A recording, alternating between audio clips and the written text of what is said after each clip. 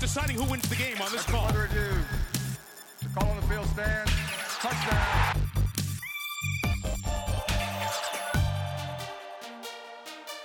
After review, it has been determined that the receiver did not maintain possession.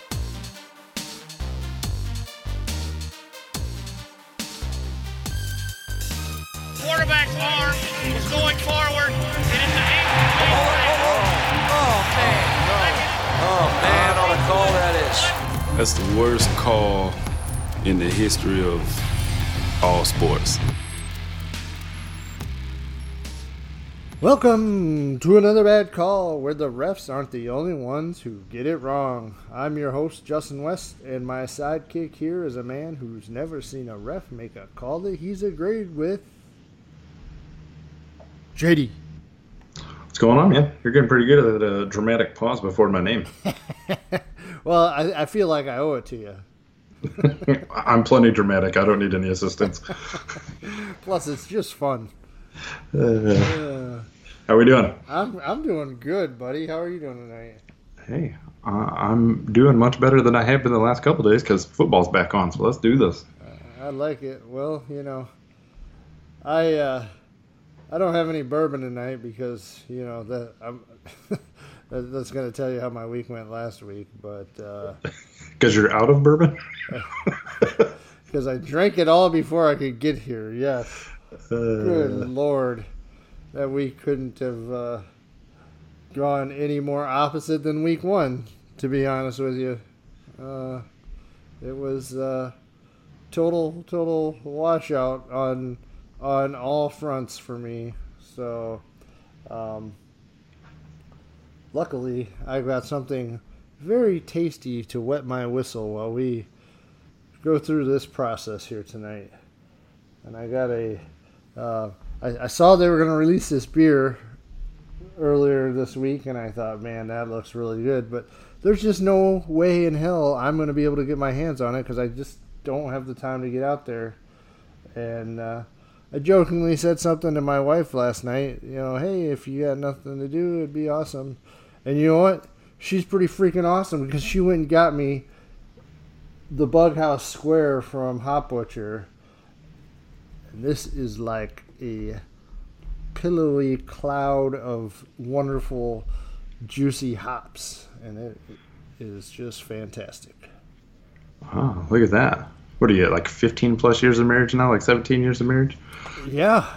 Yeah, so that's good, man. No wonder you guys are still married if she's willing to do stuff like that for you. You know, every now and then we surprise each other. So. Oh, all right. This just turned into a marriage advice show. Every now and then, just surprise your spouse in a good way. Right. You got anything to sip on tonight? No. No. The classic water. It just schedule has not allowed me to get to the store, and you know how it is with a 3-month-old. The wife isn't running out to the liquor store either. So yeah, I hear you. Actually, with a 3-month-old, you guys both need liquor. Yeah, but you can't take them into the store, so you know. Oh man, yeah. Well, what are you gonna do? You put a disguise on him. Yeah, I'm gonna put a Gardner Minshew mustache on him and see if they'll let him in. Like that Photoshop I did. Oh man. Well, anyhow, since we got that out of the way, how did you do last week? Well, it looks like you and me flipped roles from week 1 to week 2. Week 1 was a total wash for me. I tweaked my process just a little bit and ended up doubling my entries from last week. So I finished 5th in a 75-man tourney. Actually the same one that I believe you won last week. I was really hoping to go back-to-back weeks of another bad call winning the same tournament, but it didn't play out. I was actually sitting in second place until the last 5 minutes of that Chiefs-Raiders game where Tyrell Williams was injured and the Raiders just decided they didn't need to play defense anymore, so Mahomes threw for another 100-plus yards. That dropped me down 3 spots, which hurts, but you know what? I still came out ahead, so I had a pretty good week as far as the DFS side goes. The season long did not go nearly as well. I lost 3 of my games by less than 5 points.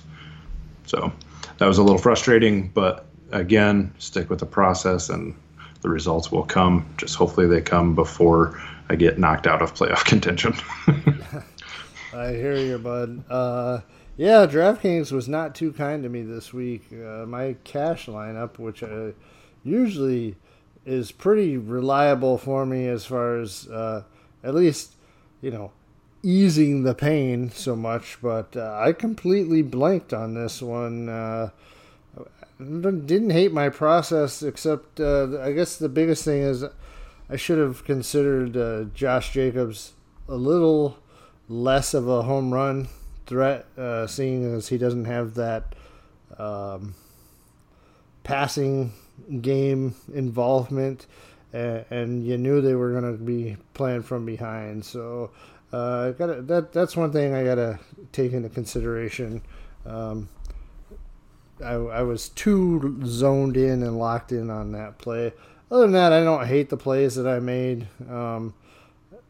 I think Alvin Kamara was a victim of the Drew Brees injury, and just it kind of really took the wind out of the sails for New Orleans in that game. So, that's about all I got to say. I won. I played 40 head last week, and I only won 3.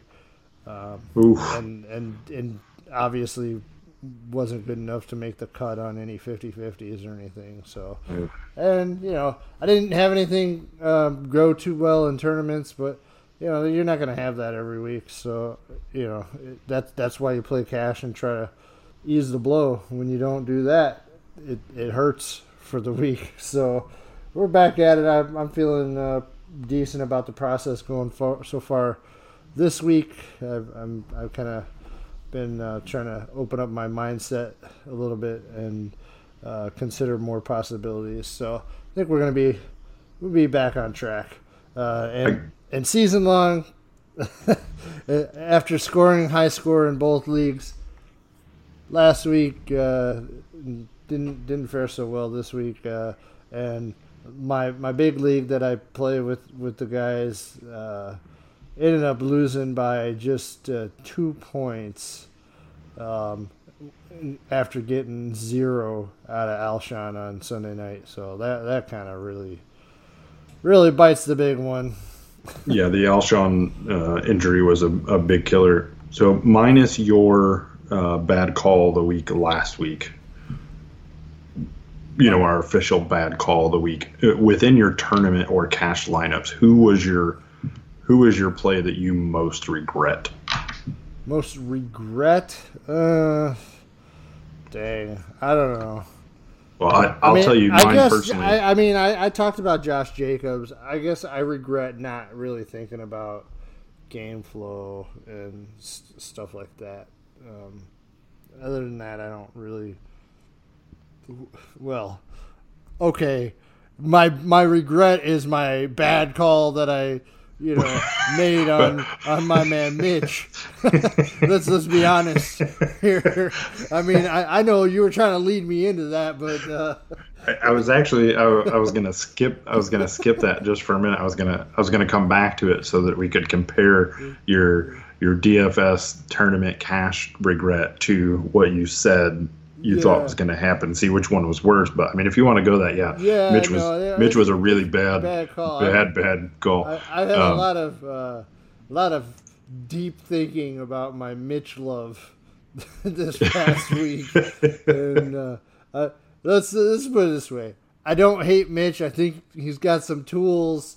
I guess I'm having some buyer's remorse as a Bears fan when you see Deshaun Watson and especially Patrick Mahomes just killing it out there. So I've said it before, and I keep saying it.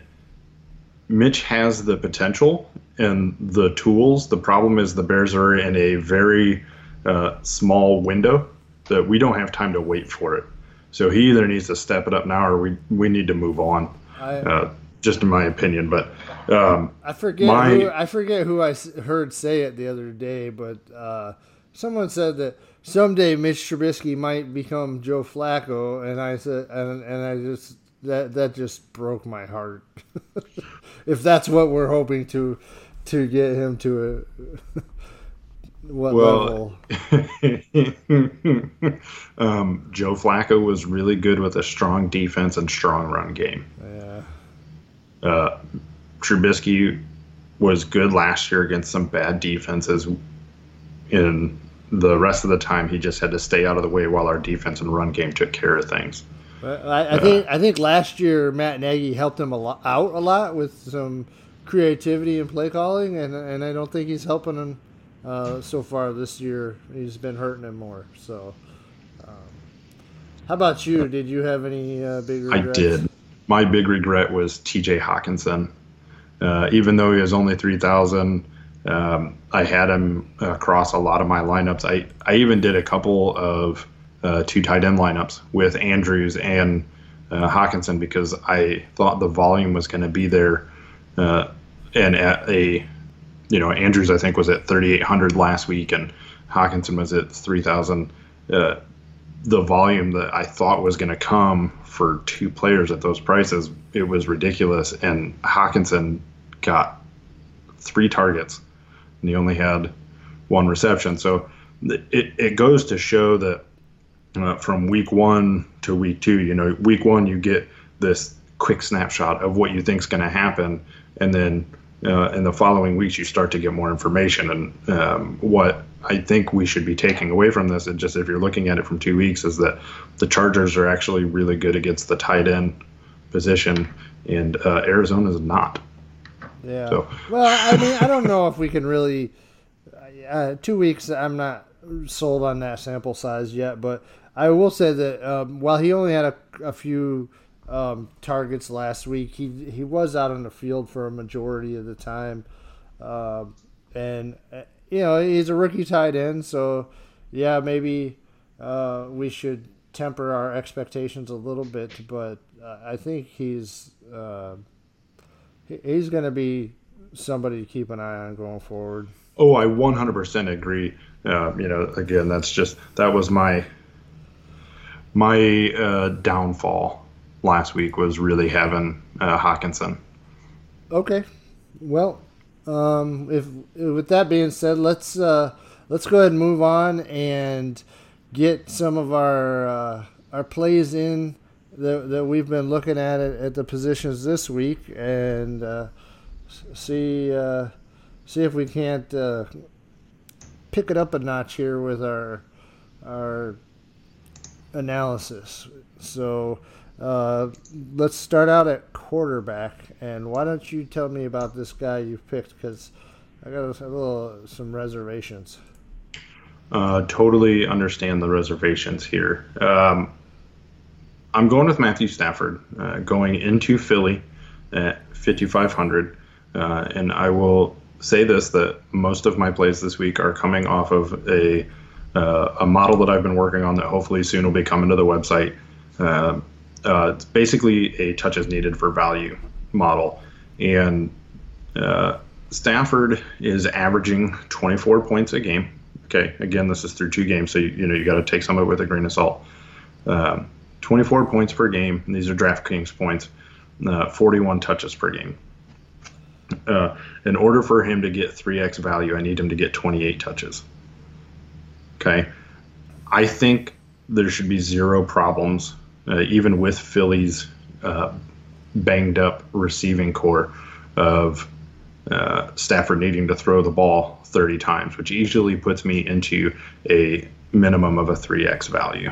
Currently, Philadelphia is giving up 27.7 points a game, and that's 8th most fantasy points to QBs, or DraftKings points to QBs.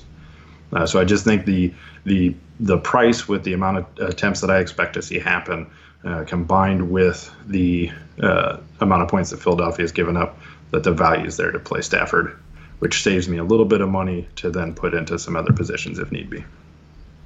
Okay, that's interesting. I'm excited to learn more about your model that you're building there.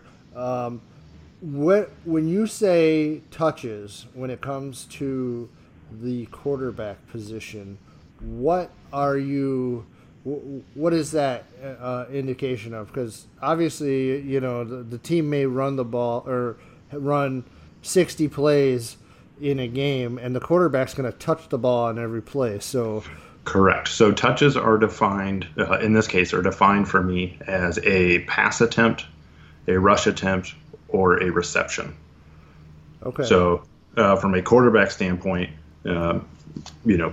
receptions don't happen all that often, so that you can pretty much throw that one out. I mean, it still gets calculated, but you can throw that one out. Gotcha. If they throw the ball or they rush.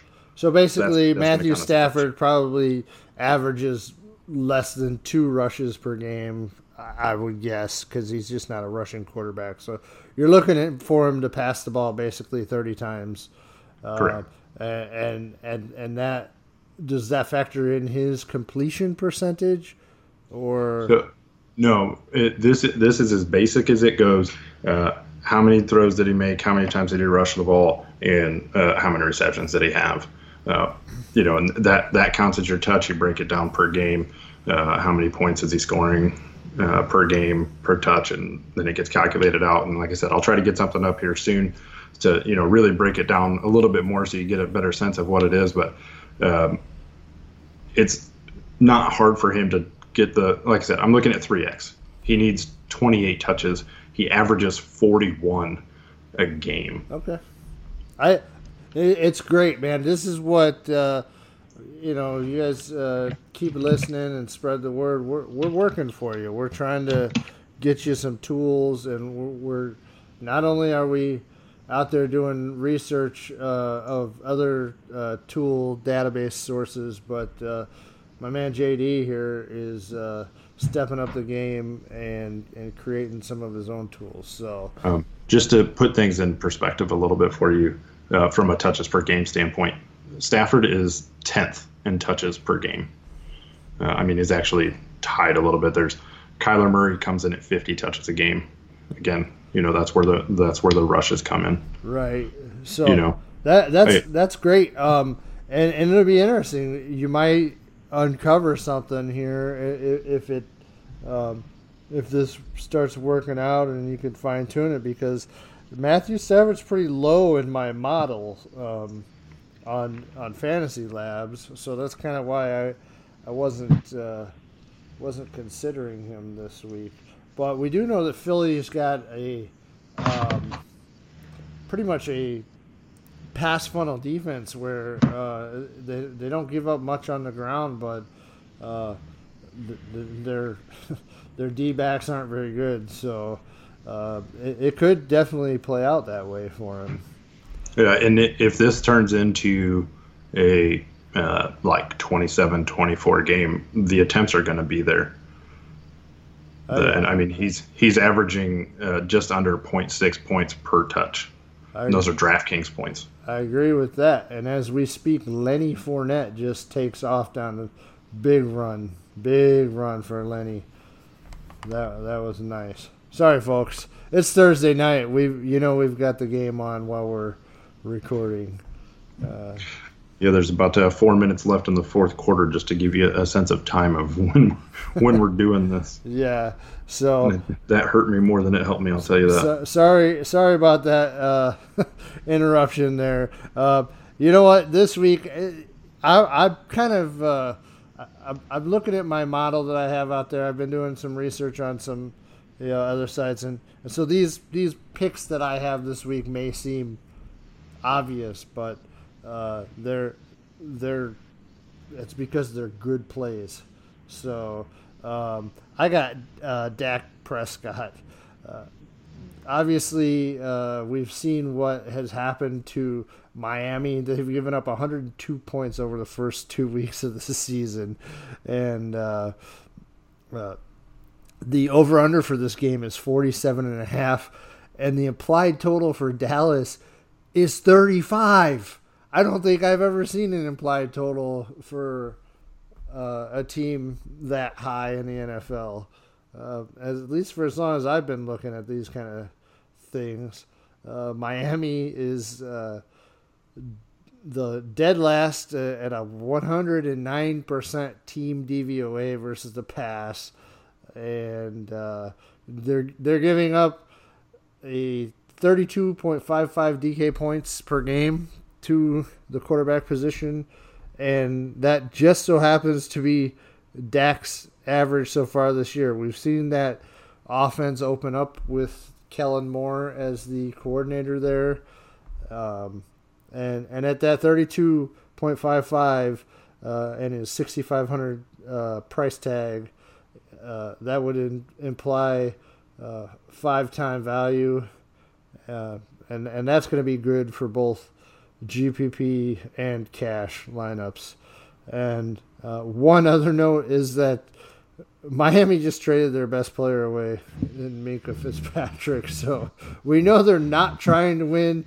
Apparently, they're trying to give up a record amount of points this year. So, I mean, we're not going to play all Dallas players, but I think it'd be pretty safe to play Dak. You know, it's interesting is you just mentioned, and going back to what I was saying with these touches per game. So you mentioned five times his value. If he touches the ball 35 times a game on average for the last 2 games. In order for him to reach that 5x, he needs 35.33 touches. So everything's right in line there. He's got the potential. And as you mentioned, Minkah Fitzpatrick going, he's one of their best defensive players. It all sets up. My concern is he lost Michael Gallup, who is their downfield, their stretch of the field. And are they really going to need to pass the ball that many times? I'm just saying, so Miami is that bad that I'm guessing he's going to be uber efficient. So you saw Lamar Jackson only pass the ball, like 20 times his efficiency has been amazing. In the first game. Obviously, Brady had a good game last week as well. Will he have to pass the ball 35 times? No, but I don't think he'll need to. Miami's just that bad.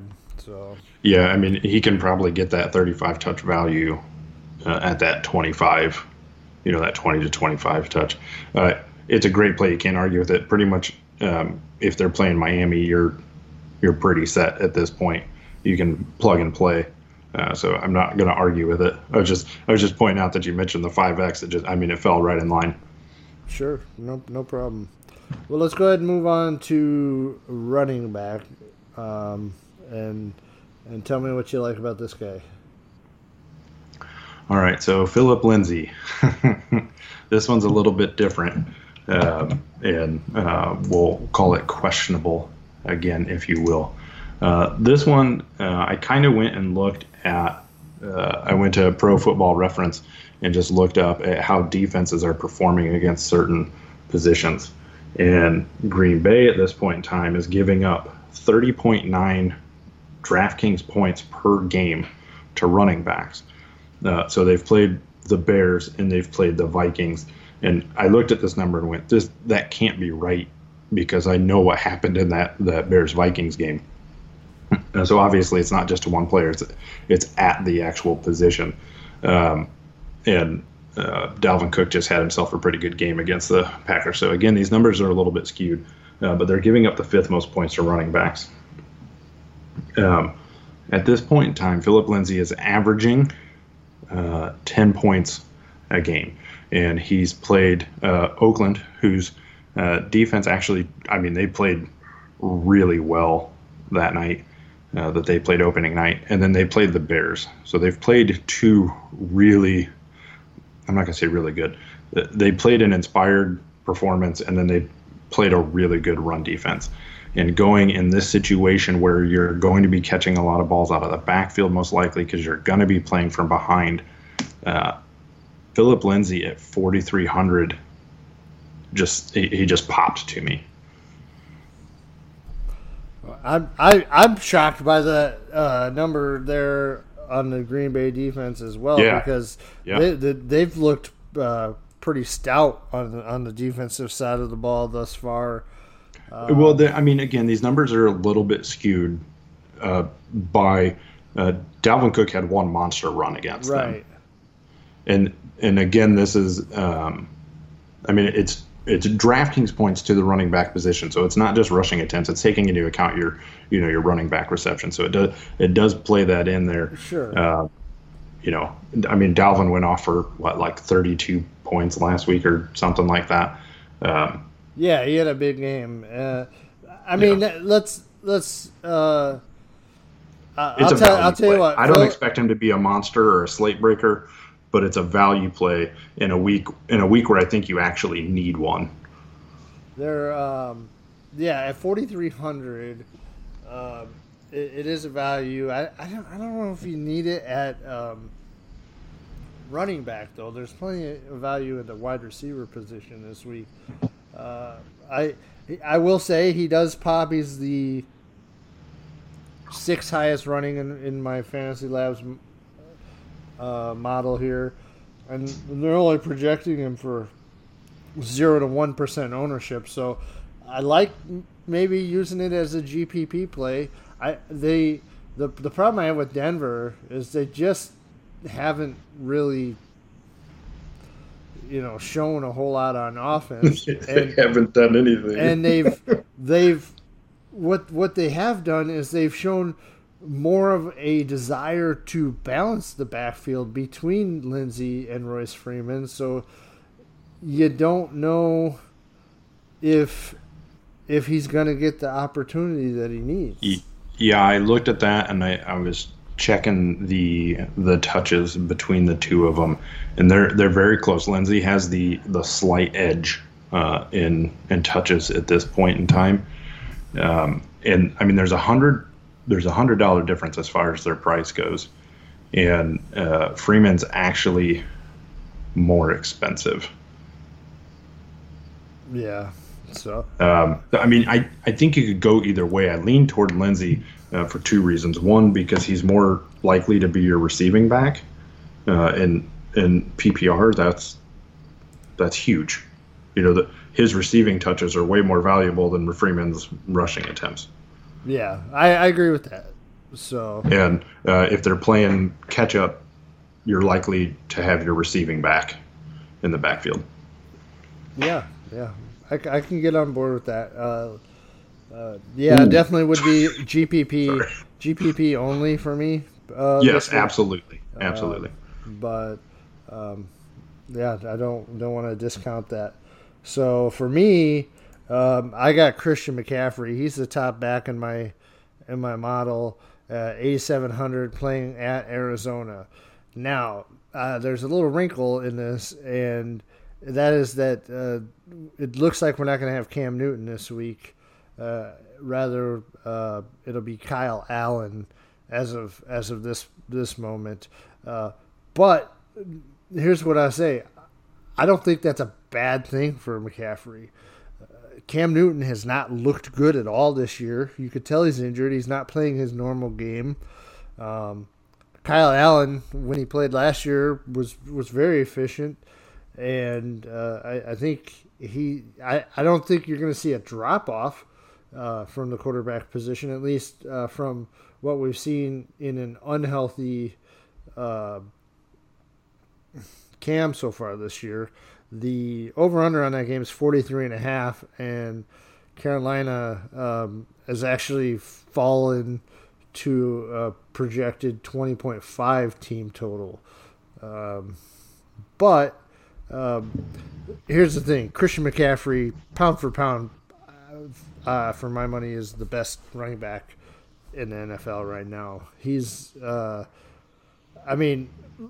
you got some good guys, but McCaffrey just doesn't come off the field. He's playing over 90% of the snaps, which is more than any other running back in the NFL. He leads all running backs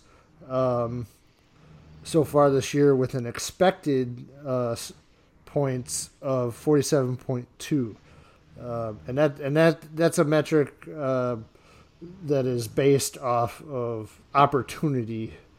The other thing is playing against Arizona.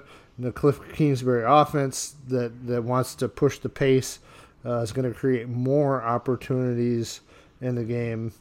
And McCaffrey is very efficient with the touches that he does get. Now, he's coming off a bad game last week.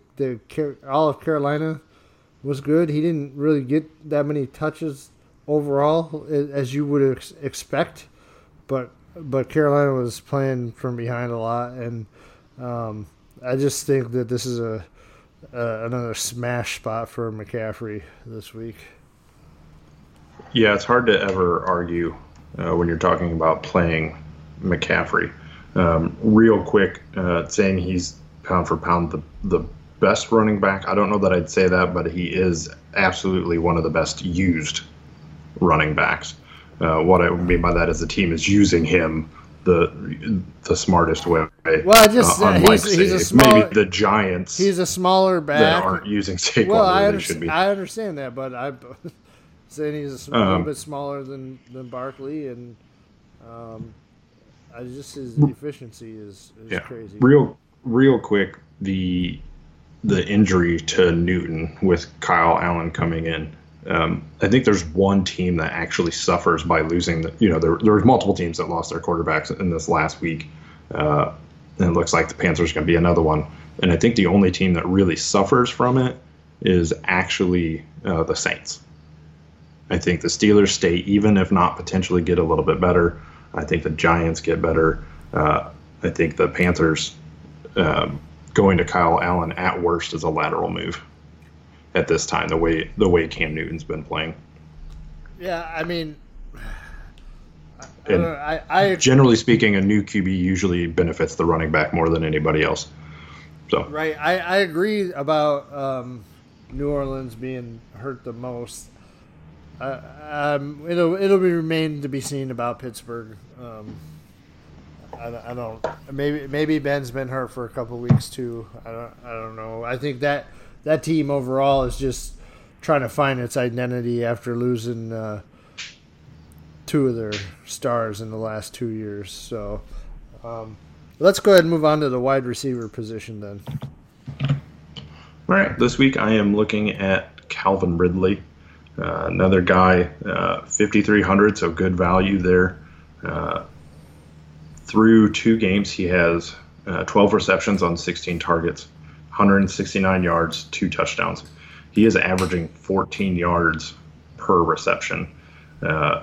He's at like 21 DraftKings points per game. And Indy is actually giving up 28.3 points per game to wide receivers. Now, that's actually pretty good. I think they're in the top 5 or something as far as defense against the receiver. But they went against a Chargers team that had no offensive line and didn't really have a whole lot of time to do anything. And then I'm struggling off the top of my head to remember who they played last week. But they played Tennessee. Okay, so Tennessee, whose defensive unit is actually pretty good. So they've had some tough goes of it. But Tennessee has terrible. Sorry, the other way around. Sorry. Terrible receiving corps. Looking at it back that way. Tennessee's offense has been struggling as far as a receiving standpoint. So they haven't really gone up against anybody that's got an offensive prowess with the capabilities that the Falcons have. So now you got to deal with the likes of Julio Jones, a Mohamed Sanu, a Calvin Ridley, Austin Hooper. I just think he's in a really good spot at the price that he's at right now. He's averaging 6 touches per game in total here. And in order for him to hit a 4X, which is where I'm looking more at my tourney standpoint, he needs less than those 6 touches. So he popped out to me right away as a guy that's going to be an easy 3X in this situation. It's interesting. This game is a 47 total, and both teams are real close. Indy is implied for 24 versus 23 for Atlanta. So these close games can sometimes turn into shootouts. We know that Atlanta's been struggling on the ground so far this year, which, interesting enough, Indianapolis kind of got gashed by Austin Eckler in that first game. But I don't have too much bad to say about Calvin Ridley. That offense definitely looks a little bit more dangerous and balanced when you got two tough wide receivers on the outside. So I don't know. Atlanta looked terrible in week 1. They looked quite a bit better last week against Philadelphia, but Philadelphia's got some bad defensive backs, as I was talking about before. So this is one of my riskier plays. I'll actually say, like, this is, to me, my riskiest play this week. Well, but he's also a home run hitter.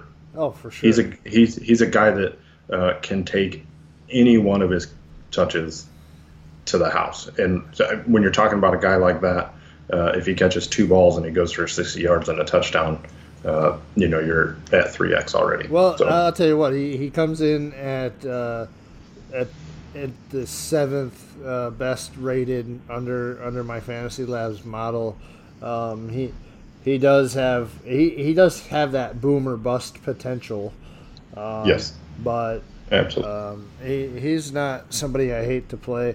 It's been interesting. Julio's not had what I would call a great game thus far this year, but he does have a couple of touchdowns, which is a little out of character for him. So he salvaged last week with a nice little catch and run. We're kind of seeing, I don't want to call it changing of the guard between, with these receivers, but we definitely see that that Calvin Ridley is coming into his own a bit. So I like that. I think overall, if you're talking about a non-elite receiver, so take out your Julios, your Hopkins, your Michael Thomas, your production fantasy-wise is starting to come more from the slot position, which benefits a guy like Calvin Ridley. Again, unless you're one of those right. Well, and true number ones, and we'll wonder. We'll see if that defensive mind game planning starts to take a shift where teams may try to put some better cornerbacks on the inside to cover the slot receiver than the outside. So that's something we'll have to watch for. But yeah, definitely traditionally the better cornerbacks have been the outside guys, and that slot corner has been, the third guy. And speaking of slot corners, I'm going to go segue into my play, and this guy is my value of the week. Nelson Agholor, Philadelphia, only 3,600. And the reason I talk about slot corner is he's got a matchup against Detroit, whose slot corner is Justin Coleman, and he's the most targeted slot corner in the NFL because he stinks. Detroit has just been really bad against the slot position, and Agholor, who has been running as the number 3 wide receiver so far for Philly, now probably moves up into the number 1 role with Deshaun Jackson and Alshon Jeffrey most likely missing at least this week. And, they got some rookies and everything, but Agholor is going to be the veteran. And we saw on Sunday night when they were playing against Atlanta that Agholor just got peppered with targets from the slot position. And at 3,600, it's real hard to pass up. The Eagles are the home team here. The over-under for the game is 46, and Philly has an implied total of 26. Yeah, the price is screaming, play me, because you got to believe that he's going to be number 1 or, at worst number 2 in targets in this game from a Philadelphia standpoint. I'm going to guess number 2 behind Ertz. Ertz. My one concern is, you mentioned, Coleman being their slot corner. Darius Slay tends to follow whoever the number one receiver is going to be that week. I have concerns that if you put Slay on Aguilar, that Aguilar will struggle really bad. That being said, Keenan Allen just ripped the Lions up for 8 and 98 because he missed that 2 yards for a 100-point bonus, which hurt a little bit. But that'd be my only concern with this play. Yeah, well, I don't think Slay really normally comes into the middle though, and they do have a decent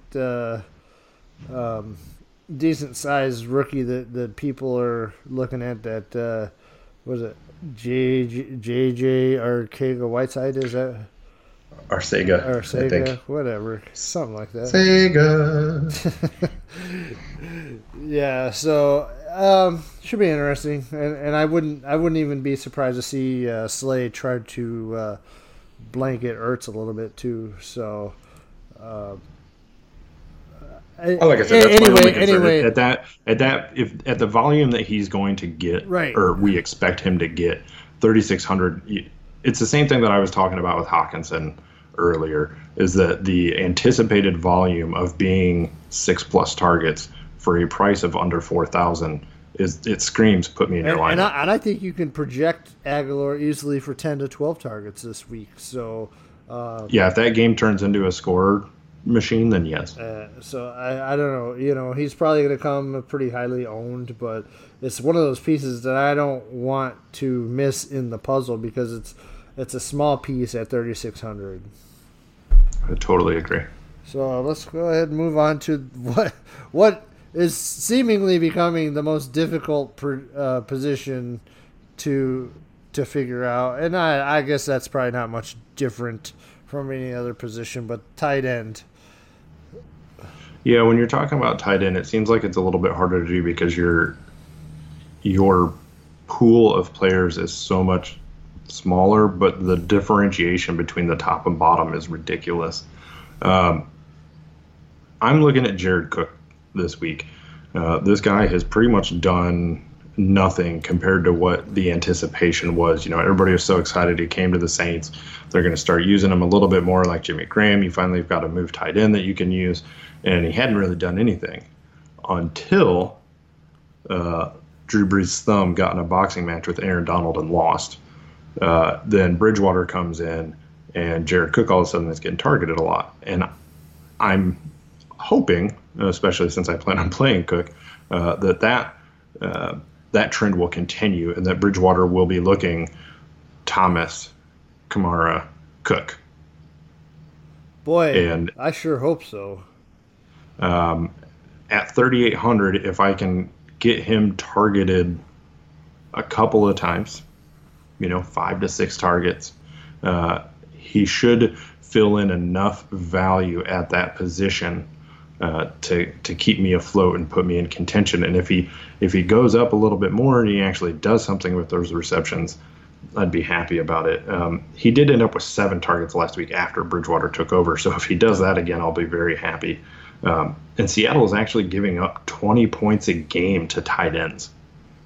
That's 4th in the league right now, the 4th most points. So he's got a real opportunity here to be used and used well and produce out of it. Oh, yeah. I mean, I really hope so. This is my season-long tight end. I expected a lot more than what we've gotten. Hopefully Bridgewater is a little more settled in the pocket this week because he looked really spooked when he came into that game against L.A. He won't be going against Aaron Donald this week. Well, he didn't go against Aaron Donald for the whole game last week because Donald got hurt, but for part of that game was missing.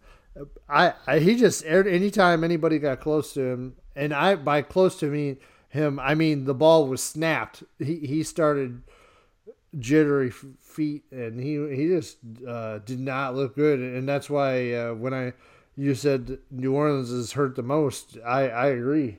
I actually won't be surprised if we see a lot more Taysom Hill packages than we had been. Which will hurt because anytime Taysom Hill's in the game, he's going to rush. Yes, that's what happens, but I think that they may try to use him a little bit in the passing game too. It doesn't matter. I think Cook, interesting GPP play. I'm still too leery on his usage to try to play him in a cash lineup. But it's funny you said the guy, one of the most disappointing so far, only behind OJ Howard, right, buddy? Oh my God, that guy's killing me. That's it. That's just a guy that should be used on a regular basis. My problem is I don't know how much of it's Arians and how much of it's Winston. Yeah, I mean, talk about another QB that needs to be on a really short leash. For sure. Well, the guy I'm talking up here this week is not really a surprise. Like I say, I'm looking at guys that are ranking high in my models based on their prices, their opportunity, and whatnot coming forward. And it's Mark Andrews. He's on Pro Football Focus this week. He's the 4th rated tight end. He's actually the top rated tight end in my model. He's got the 2nd most receptions and the most yards for a tight end thus far in the NFL. Pro Football Focus has him rated out with a player rate of 93.4. This game it's got the slate high, as is almost every week with the Kansas City Chiefs. A slate high 52 over under, and Baltimore's got the 23.25 team total. Baltimore's gonna have to score some points to try to keep pace with that high power Kansas City offense. And Mark Andrews seems to be his favorite guy thus far. I mean, aside from Hollywood Brown, but it's I'm looking forward to this game. I think Baltimore has kind of shifted from that, all defense all the time type mentality, and obviously we know what Kansas City has been doing. So Mark Andrews to me at 4,600. I think as we get closer to the end of the year, this guy might be priced up closer to that Kittle and Ertz range on a week-to-week basis. So this might be the opportunity. This might be the cheapest we see him for a while. Yeah, if they keep doing what they're doing, where Jackson is, it's like Andrews is his first read, which is understandable, and I don't think that's going to change in this game. If this keeps up, he's going to be priced up with those guys by week 6. I don't think it'll take that long. You can't ignore the production that they're having. You can't argue with an Andrews play at this point in time. The guy's a monster right now. He scored 56 DraftKings points at this point in time. He's getting 8 touches a game, which is it's just kind of crazy. That's your top 5 tight end. That's your what was it, the Royal Trio they've been calling the 3 tight ends. He's getting the looks, and he's producing with them because they're scheming him open. At 4,600, you're getting a really cheap receiver at that point in time. So, I agree. You totally got to play him this week.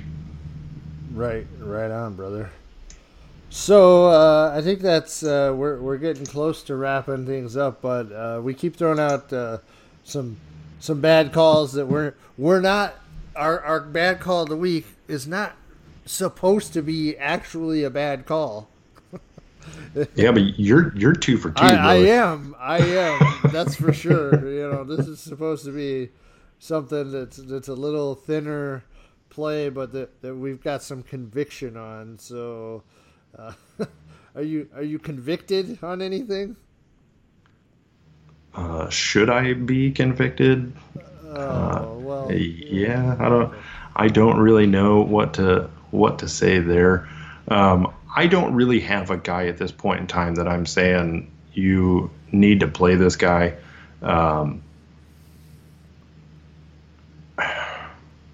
Yeah, I don't have one that I'm really comfortable with saying. So I will throw this one out there for you. That I think. Ooh, do I really want to do this? Well, while you're trying to decide, I'm going to throw a guy out here who is really it's not going to be too risky, just because of price standpoint, and it goes along with my Dak Prescott play. Somebody you might not be familiar with, Devin Smith, wide receiver, 3,400, and with Michael Gallup being injured, he's going to be running as the 2 in the receiver offense there. So I like this guy as a possible boom play in a matchup that should be easy to win. Yeah, he was on my short list. I'm going to go back to the Baltimore-Kansas City game. I think this guy's priced a little high, personally. But Mahomes came out and said that he told this guy just to put his foot on the gas, just run as fast as you can, and I'll get you the ball. So I'm going to look at Mecole Hardman going up against a tough defense. I'm going to see if they use him more as a Tyreek Hill type position, and if he can't produce against Baltimore in the same fashion that Hill did last year. Well, he just missed on converting on a big play last week.